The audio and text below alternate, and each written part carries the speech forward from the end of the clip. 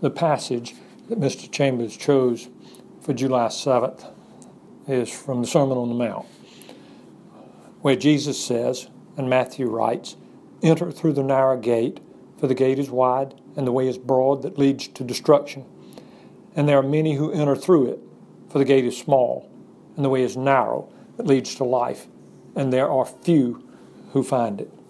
The verb there for enter is a command. It's an imperative verb. And what Christ is calling you to do is to embrace His teaching, His habits, His conversations, His motives, His attitude.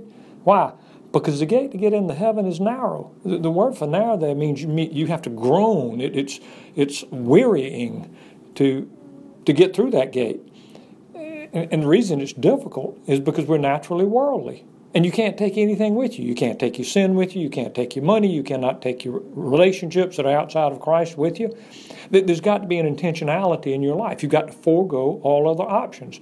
You can afford no promiscuity, no natural inclinations, because the gate's wide that leads to hell.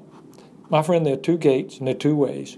The highways to hell are wide, broad, they're always down, and they're deep, because there's a way that seems right to man, but its end is destruction.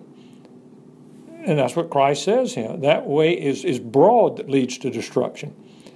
And the pity is that most people follow that way. Why? It's naturally attractive. Your society is no restraining vehicle to a hellish eternity. And your society actually gratifies what the Lord forbids. And that's why the gate's small. It's too small for your sin, but it's not too small for a sinner who's repentant.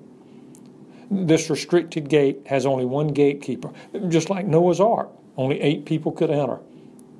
Righteousness is a blessing from the Lord.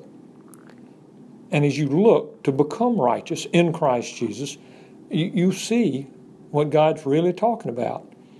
And yet this gateway includes a lot of folks. There'll be people from every tribe and tongue and nation all over the world.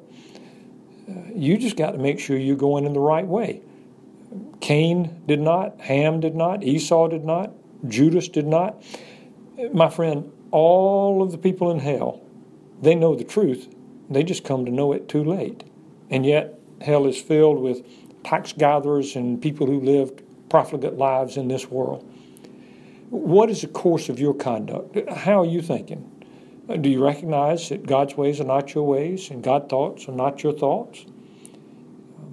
The heavenly church is not a social club. It's where a minority of people go, and that minority of people have been precise, singular, and despised in this world. You cannot bribe the God of life and death, and He places no value on your earthly holdings. If the jaws of death opened at this very moment, where would you be found? Grace is not a chance. It is a movement of God toward you. And your responsibility is to contend for that prize. May it be so in your life.